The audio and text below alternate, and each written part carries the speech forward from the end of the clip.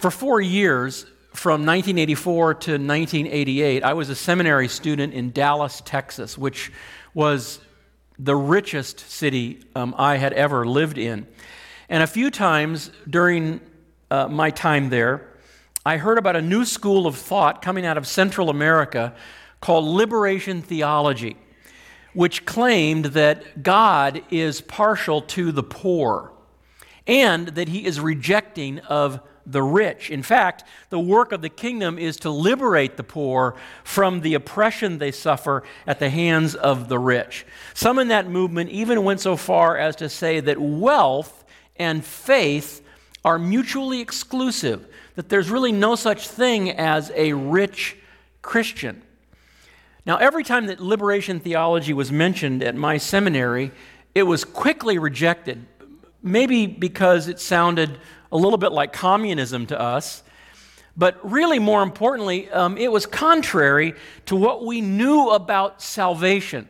I mean, if the Bible is clear about anything, it is that we are rescued from death and from hell by believing in Jesus, not by renouncing our wealth. For God so loved the world that he gave his one and only Son, that whoever does what? Believes in him will not perish, but have eternal life. It's not anything other than believing in Jesus. So I really didn't give liberation theology a second thought until this past week, when I read for the first time words that had been written right during those years that I was in seminary, like this quote from Elsa Tamez: "The poor alone are worthy to take part in the kingdom of God. Unless the rich break with their way of life, they cannot enter this kingdom." And this from Pedrito Maynard Reed: "There is no hope for any rich persons as long as they are members of that class." I think those quotes made an impression on me because now I know where they got that idea. They got it, at least partly, from the book of James. In fact, both of them wrote commentaries on James. Elsa Tamez titled hers "The Scandalous Message of James." And the more I study the book of James, the more I realize that its message really is scandalous. In fact, the more money you have, the more scandalous it is. Let me just read with you some of what James had to say about poverty and wealth. These are the passages that we're going to be focusing in on this morning, and I want you to look at them with me, and let's see if they don't make us squirm. Chapter 1, verse 9. "Believers in humble circumstances ought to take pride in their high position, but the rich should take pride in their humiliation, since they will pass away like a wild flower. For the sun rises with scorching heat and withers the plant, its blossom falls, and its beauty is destroyed. In the same way, the rich will fade away even while they go about their business." Now go down to chapter 2 and verse 1. "My brothers and sisters, believers in are actually down to verse 5. I'm going to skip right down to verse 5. "Listen, because this is where it's the most pointed. "Listen, my dear brothers and sisters, has not God chosen those who are poor in the eyes of the world to be rich in faith and to inherit the kingdom he promised to those who love him? But you have dishonored the poor.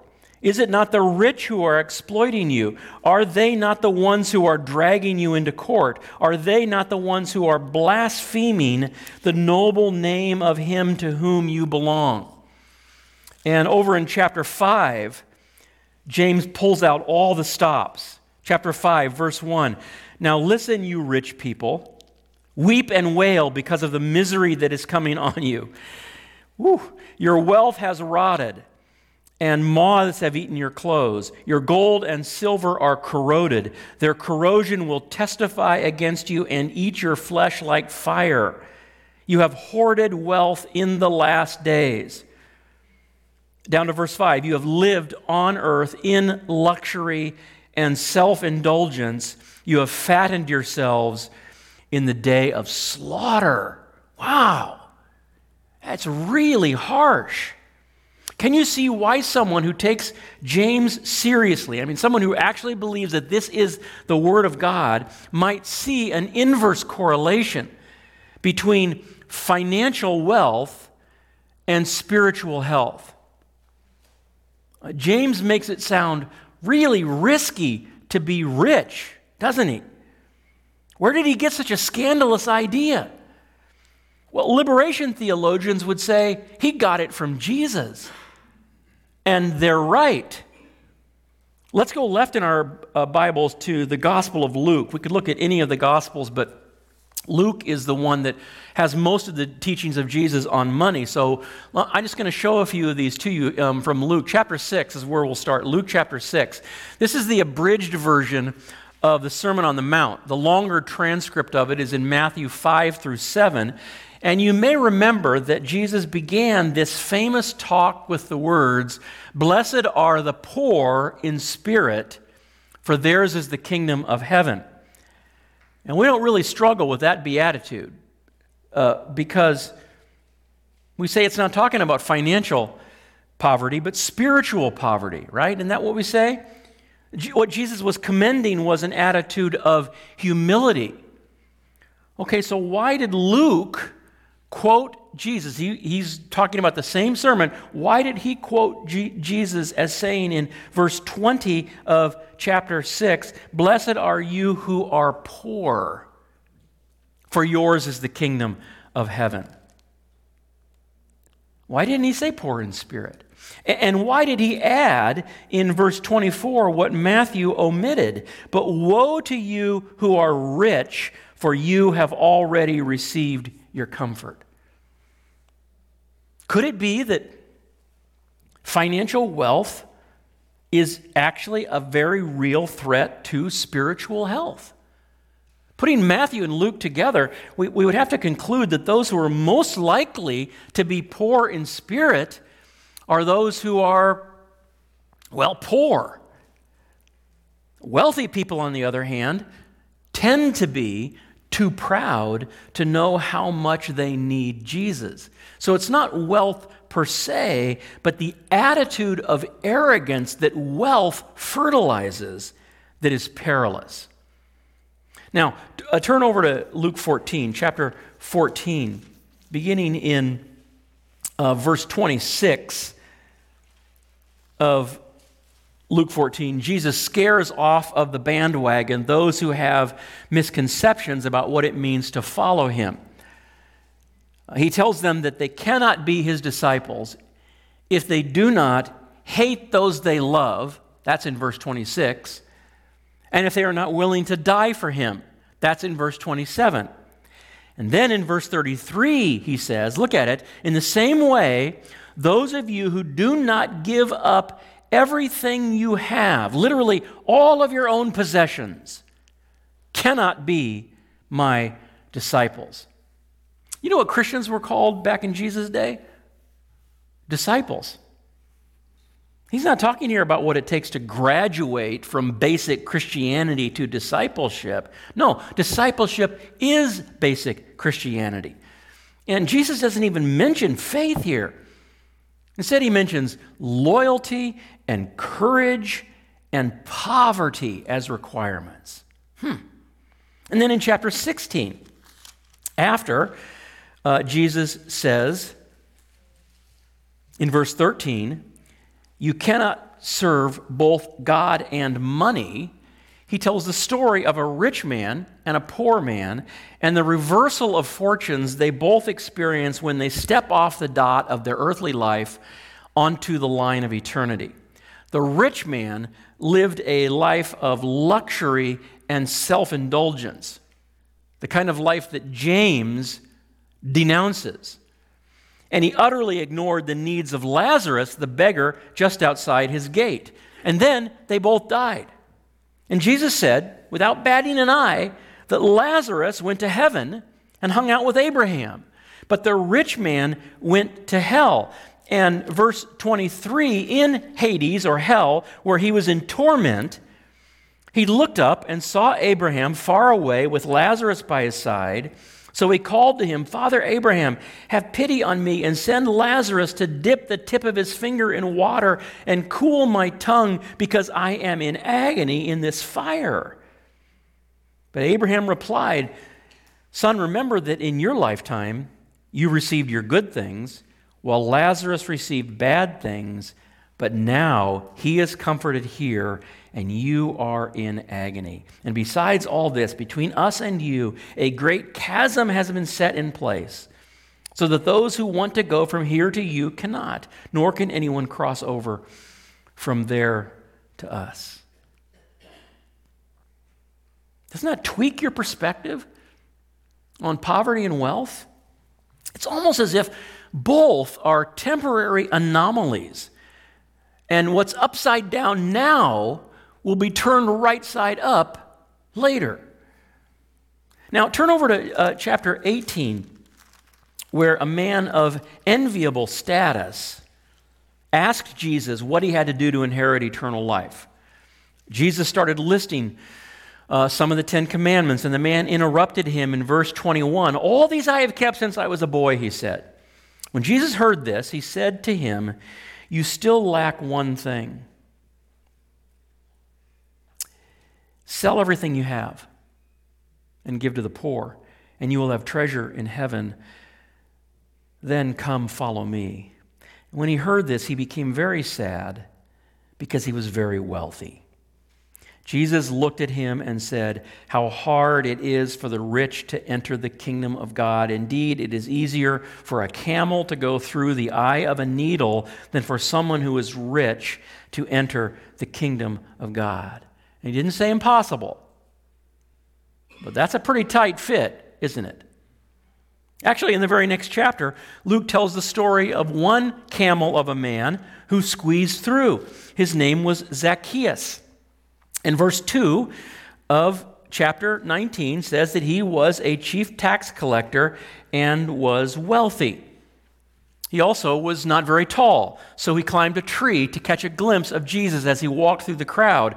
And verse 5 says that when Jesus reached the spot, he looked up and said to him, Zacchaeus, come down immediately. I must stay at your house today. So he came down and at once welcomed him gladly. All the people saw this and began to mutter, he has gone to be the guest of a sinner. But Zacchaeus stood up and said to the Lord, look, Lord, here and now I give half of my possessions to the poor, and if I have cheated anybody out of anything, I will pay back 4 times the amount. And Jesus said to him, I'd expect Jesus to say, that's not what it takes to get in. It's not what you do with your money. It's faith in me. That's not what he says. He says, today, salvation has come to this house because this man, too, is a son of Abraham. Doesn't it bug you that Jesus didn't even mention Zacchaeus' faith?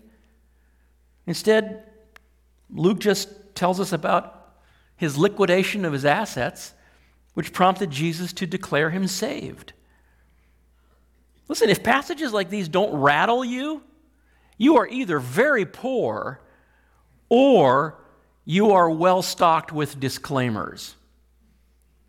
I've heard them all. Actually, I've used them all. Like we say this, we say, I'm not rich, I'm middle class. I don't even know somebody who's ever said they were rich. I know so many people who think they're middle class. The problem is that it doesn't square with the numbers, at least if you look at it worldwide. You can look at all kinds of different websites on this, but if you make an average U.S. salary, which is about $60,000 a year, that puts you in the top 1% worldwide. So even though we definitely don't feel rich these days in this economy, I think that we would have to agree that Jesus and James very likely would use that term to describe many of us. So then we say, well, what about all those passages in the Old Testament that say that wealth is a blessing from the Lord? Did God change his mind? Or we say, it's not money that's evil, but the love of money. There's nothing wrong with having a lot of it as long as you're not arrogant or stingy. And man, we go straight to 1 Timothy chapter 6. We so prefer this passage to the book of James because there the Apostle Paul says, "Command those who are rich in this present world not to be arrogant, nor to put their hope in wealth, which is so uncertain, but to put their hope in God, who richly provides us with everything for our enjoyment." That's the verse we memorize. "Command them to do good, to be rich in good deeds, and to be generous and willing to share. In this way they will lay up treasure for themselves as a firm foundation for the coming age, so that they may take hold of the life that is truly life." Now, that's as much the Word of God as what Jesus and James taught. But if we run to passages like this in order to escape the book of James, or worse, to escape the teaching of Jesus, we won't linger long enough in those harder teachings to let the Spirit of God get past our defenses and make the kind of heart-level changes that are part of true discipleship. And so what I want to do just for a few minutes this morning is to set aside the loopholes. Don't look for them. Just let James say what God led him to say, and trust that good will come from it, because it always does whenever we hear and heed the Word of God. So go back to James 1, and let's just reread these passages. Let's look at them a little more closely than before. If I were to put a headline over verses 9 through 11 of James 1, it would be this: wealth is fleeting. James says, verse 9, believers in humble circumstances, that's his way of describing those who are living in poverty, believers in humble circumstances ought to take pride in their high position, but the rich should take pride in their humiliation. Now, James is playing with words here, like the word humble in verse 9 and humiliation in verse 10. It's the same root word in both verses. And James is saying that the question is not if you are going to find yourself in humble circumstances. The only question is when. Better to be poor now and rich later than vice versa. And James uses the word pride ironically because he says over in chapter 4, verse 6, God opposes the proud, but shows favor to the humble. So he's saying to those who are rich, you know that pride you have in your wealth, it's your downfall. How proud will you be when God exalts the poor and humbles the rich? And he's saying to the poor, just wait. Soon you will see who really has something to be proud of. How soon? Sooner than you think. The rich should take pride in their humiliation, since they will pass away like a wild flower. For the sun rises with scorching heat and withers the plant. Its blossom falls and its beauty is destroyed. In the same way, the rich will fade away even while they go about their business. They're just still working at getting more and more money, and then bam, it's over just like that. It's gone. Naked I came from my mother's womb. Naked I depart. You'll never see a hearse pulling a U-Haul. Lose it all immediately. And man, does life go fast. Moses was a guy who lived way longer than most of us will live, and yet toward the end of his life, when he looked back on it, he just talked about how short life felt.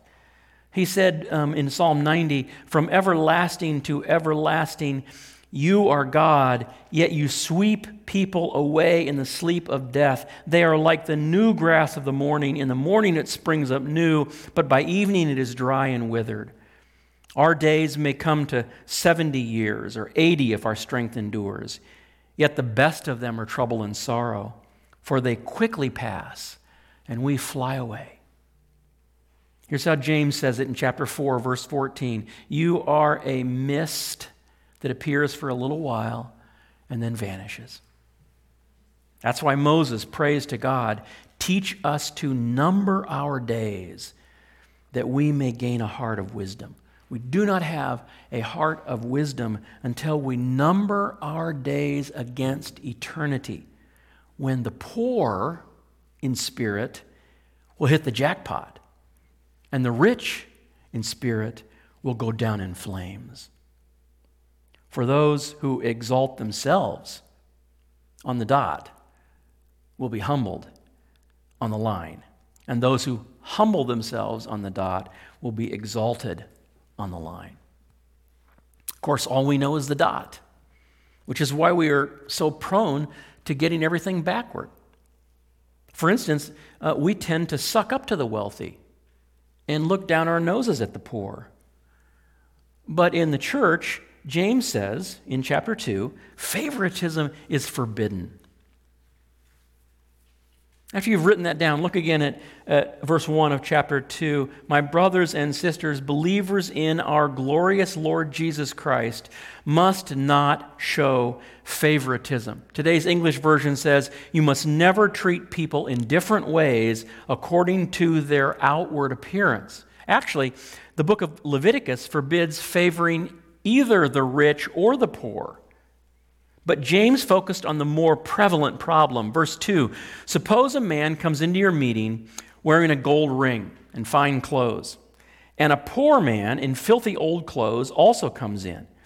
If you show special attention to the man wearing fine clothes and say, here's a good seat for you, but say to the poor man, you stand there, or sit on the floor by my feet, have you not discriminated among yourselves and become judges with evil thoughts? I tell you, whenever I read these verses, I remember my visit to Old Sturbridge Village, which is a living museum in Massachusetts. If you've ever been there, you know that all around this village there are actors who actually portray people who lived in a typical New England village back in the 1800s. So you could talk to a teacher or a shop owner or a blacksmith or a farmer, and they could tell you all about what their life was like. So we were there, and I saw down at the edge of the common a white church, a white steepled Baptist meeting house. And I went straight in there because I wanted to talk to the pastor, the person who was portraying a pastor. I had lots of questions about what it was like in churches in the 1800s. For instance, I noticed when I was in there that on the main level of the church there were no normal seats or pews. There were just these box seats, each with its own little door. And I wondered whether anybody could sit in any box. But what I learned was that they were really more like luxury boxes in a stadium. They were leased to the highest bidders. And the closer you sat to the front, the more the box cost. And we could look inside the boxes and we would see little coal stoves in there and pew cushions. And the pastor said, well, that's the people bring them from home and they leave them here because this is their box. And I said, I couldn't help but ask, I said, what about people who can't afford a box? He said, well, there's no problem. We have a place for them. And he pointed up to the balcony where there were pews without boxes, like bleachers. They could sit up there. And if they can't afford that, because they were also for rent, if they can't afford that, like for instance, he said this, he said, like if they were slaves, they can stand in the back. And I heard that and I thought, my goodness, how could anyone read James 2 and condone a practice like that? I mean, that's a blind spot. And then I thought, I wonder what blind spots I have. I wonder what people are going to say about me, about those that lived in my generation when they look back on how we practiced church. What is going to make them shake their heads in disgust? Anything that we do that favors the rich over the poor is sinful. And it's also short-sighted. Listen, my dear brothers and sisters, James says in verse 5, has not God chosen those who are poor in the eyes of the world to be rich in faith and to inherit the kingdom he promised to those who love him. Now just stop there again because I want to make sure that this sinks in. There's definitely an inverse correlation between financial wealth and spiritual health, typically. Not always, but typically. Those who are materially poor are the ones who are spiritually rich, rich in faith, as James put it, and therefore the wealthiest in the long term because they are the ones who will inherit the eternal riches and comforts and pleasures of the kingdom of God. Now again, not apart from faith, but poverty tends to produce the poverty in spirit that tends to elicit faith in Jesus.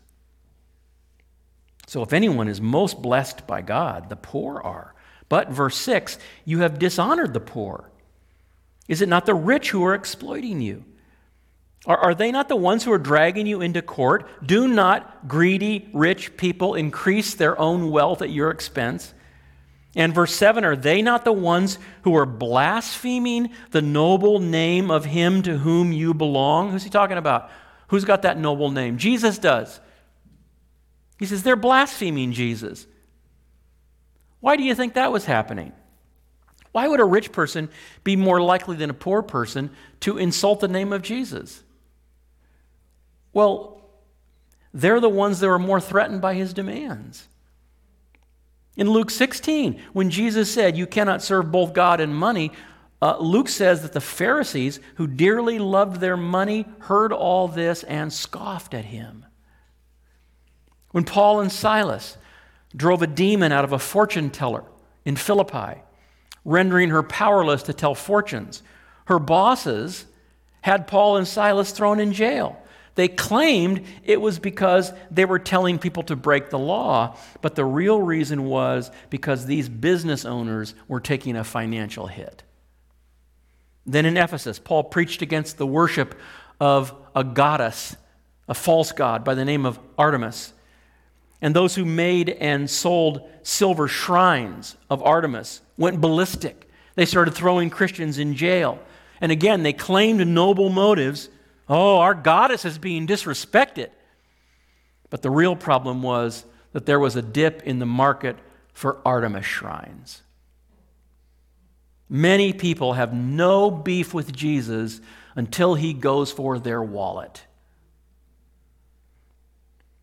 When I was a rookie pastor, there was a guy in our church who was very wealthy. He lived on a sprawling ranch. He drove to church in a street-legal monster truck. And he was a brand new Christian. He just was somebody who, he sat like in the second row, and he always leaned forward, and he just had this insatiable appetite for the Word of God, for spiritual truth, until the day that I preached on Luke 14:33, where Jesus said that we have to give up all of our own possessions if we want to be his disciples. I was filling in for the lead pastor at the time.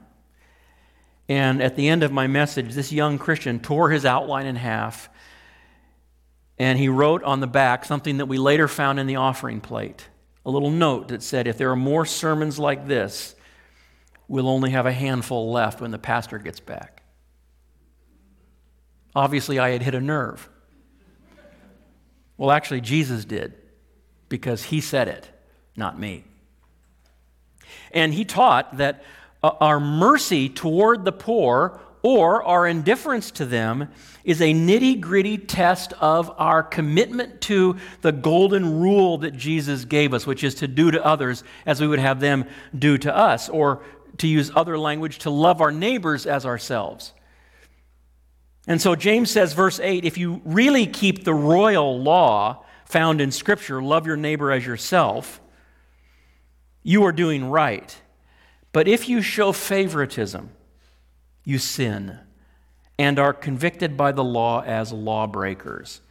For, look at this, verse 10, for whoever keeps the whole law and yet stumbles at just one point is guilty of breaking all of it. I don't want to go off on a tangent, but we should really stop and make sure that we soak that up, because verse 10 tells us why every single person needs Jesus. The reason why is because none of us is perfect. We may be more moral than other people that we know, but every single one of us has broken some law of God. And James says if you've broken one, you've broken them all.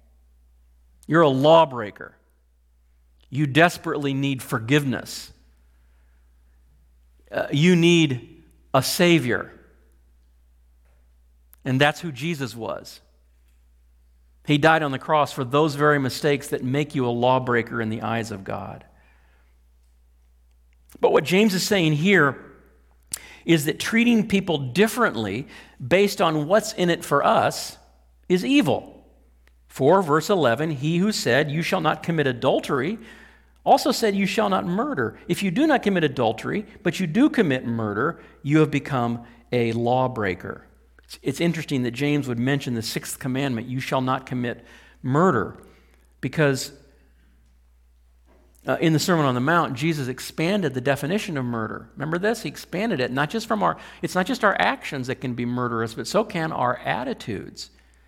And the Apostle John said, anyone who hates a brother or sister is a murderer. And if you track that word down in the Bible, you can see that hate does not always mean deploring others. It may mean ignoring them. So if we're sexually pure, but socially discriminating, pandering to the one, ignoring the other, we are guilty of breaking God's law. James says, verse 12, "Speak and act as those who are going to be judged by the law that gives freedom." That is a pregnant verse right there. There's so much right there. For instance, I see that word freedom. Such an important word for us to see, because if we feel at all threatened by going, God wants to have control of all of my money. He wants to tell me what to do with it. That doesn't sound like freedom to me, but James says, oh, yes, it is. You live out the golden rule and its implications for your finances. You will experience freedom. You will experience life at its best. You will experience a life that is blessed by God. And if that's not motivation enough to show mercy to the poor, then focus in on the word judged. You are going to be judged.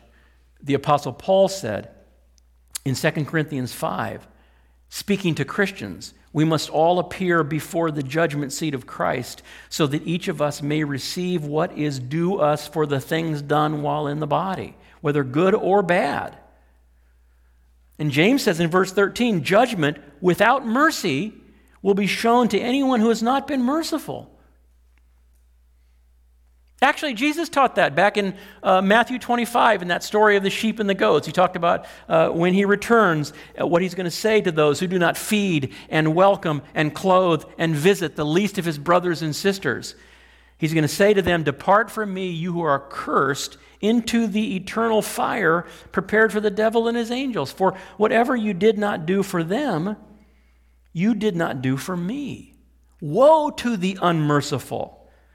Because on the day of judgment, God will be no more merciful toward us than we were toward others, and no less merciful." That's why James can say mercy triumphs over judgment. If we live a life of mercy, especially toward the poor, God's going to go soft on us. Now listen, we're all going to appear before the judgment seat of Christ. Every single one of us is. What do you want to see in the countenance of Jesus when that day comes? You don't want to see a scowl on his face. You want to see a welcoming smile. And that will happen if we are merciful. See, he'll be merciful to us. He'll say, look, I know you've committed a lot of sins, but I'm going to be merciful toward you because you've been merciful to others. That's what Jesus said. It doesn't mean we're saved by being merciful. It means that we're merciful because we're saved. Because the Spirit of God lives in us, and that causes us to treat people differently. Now, we've already absorbed the blow of James's denunciation of the rich in chapter 5. So hopefully, reading it a second time will be a little less shocking. Maybe we can, peek through our fingers to see what's at the core of these harsh words in chapter 5. See, it's not that wealth is inherently sinful. It's greed that's deadly. But greed is an epidemic among the rich. And so that's where James takes aim. But the problem is not what they have. The problem is what they do with what they have. Wait for it. Verse 1, now listen, you rich people, weep and wail because of the misery that is coming on you. And now he says there's misery coming on you, and then he gives them this flash forward of their stash on the day of judgment. He says, look, verse 2, your wealth has rotted, and moths have eaten your clothes.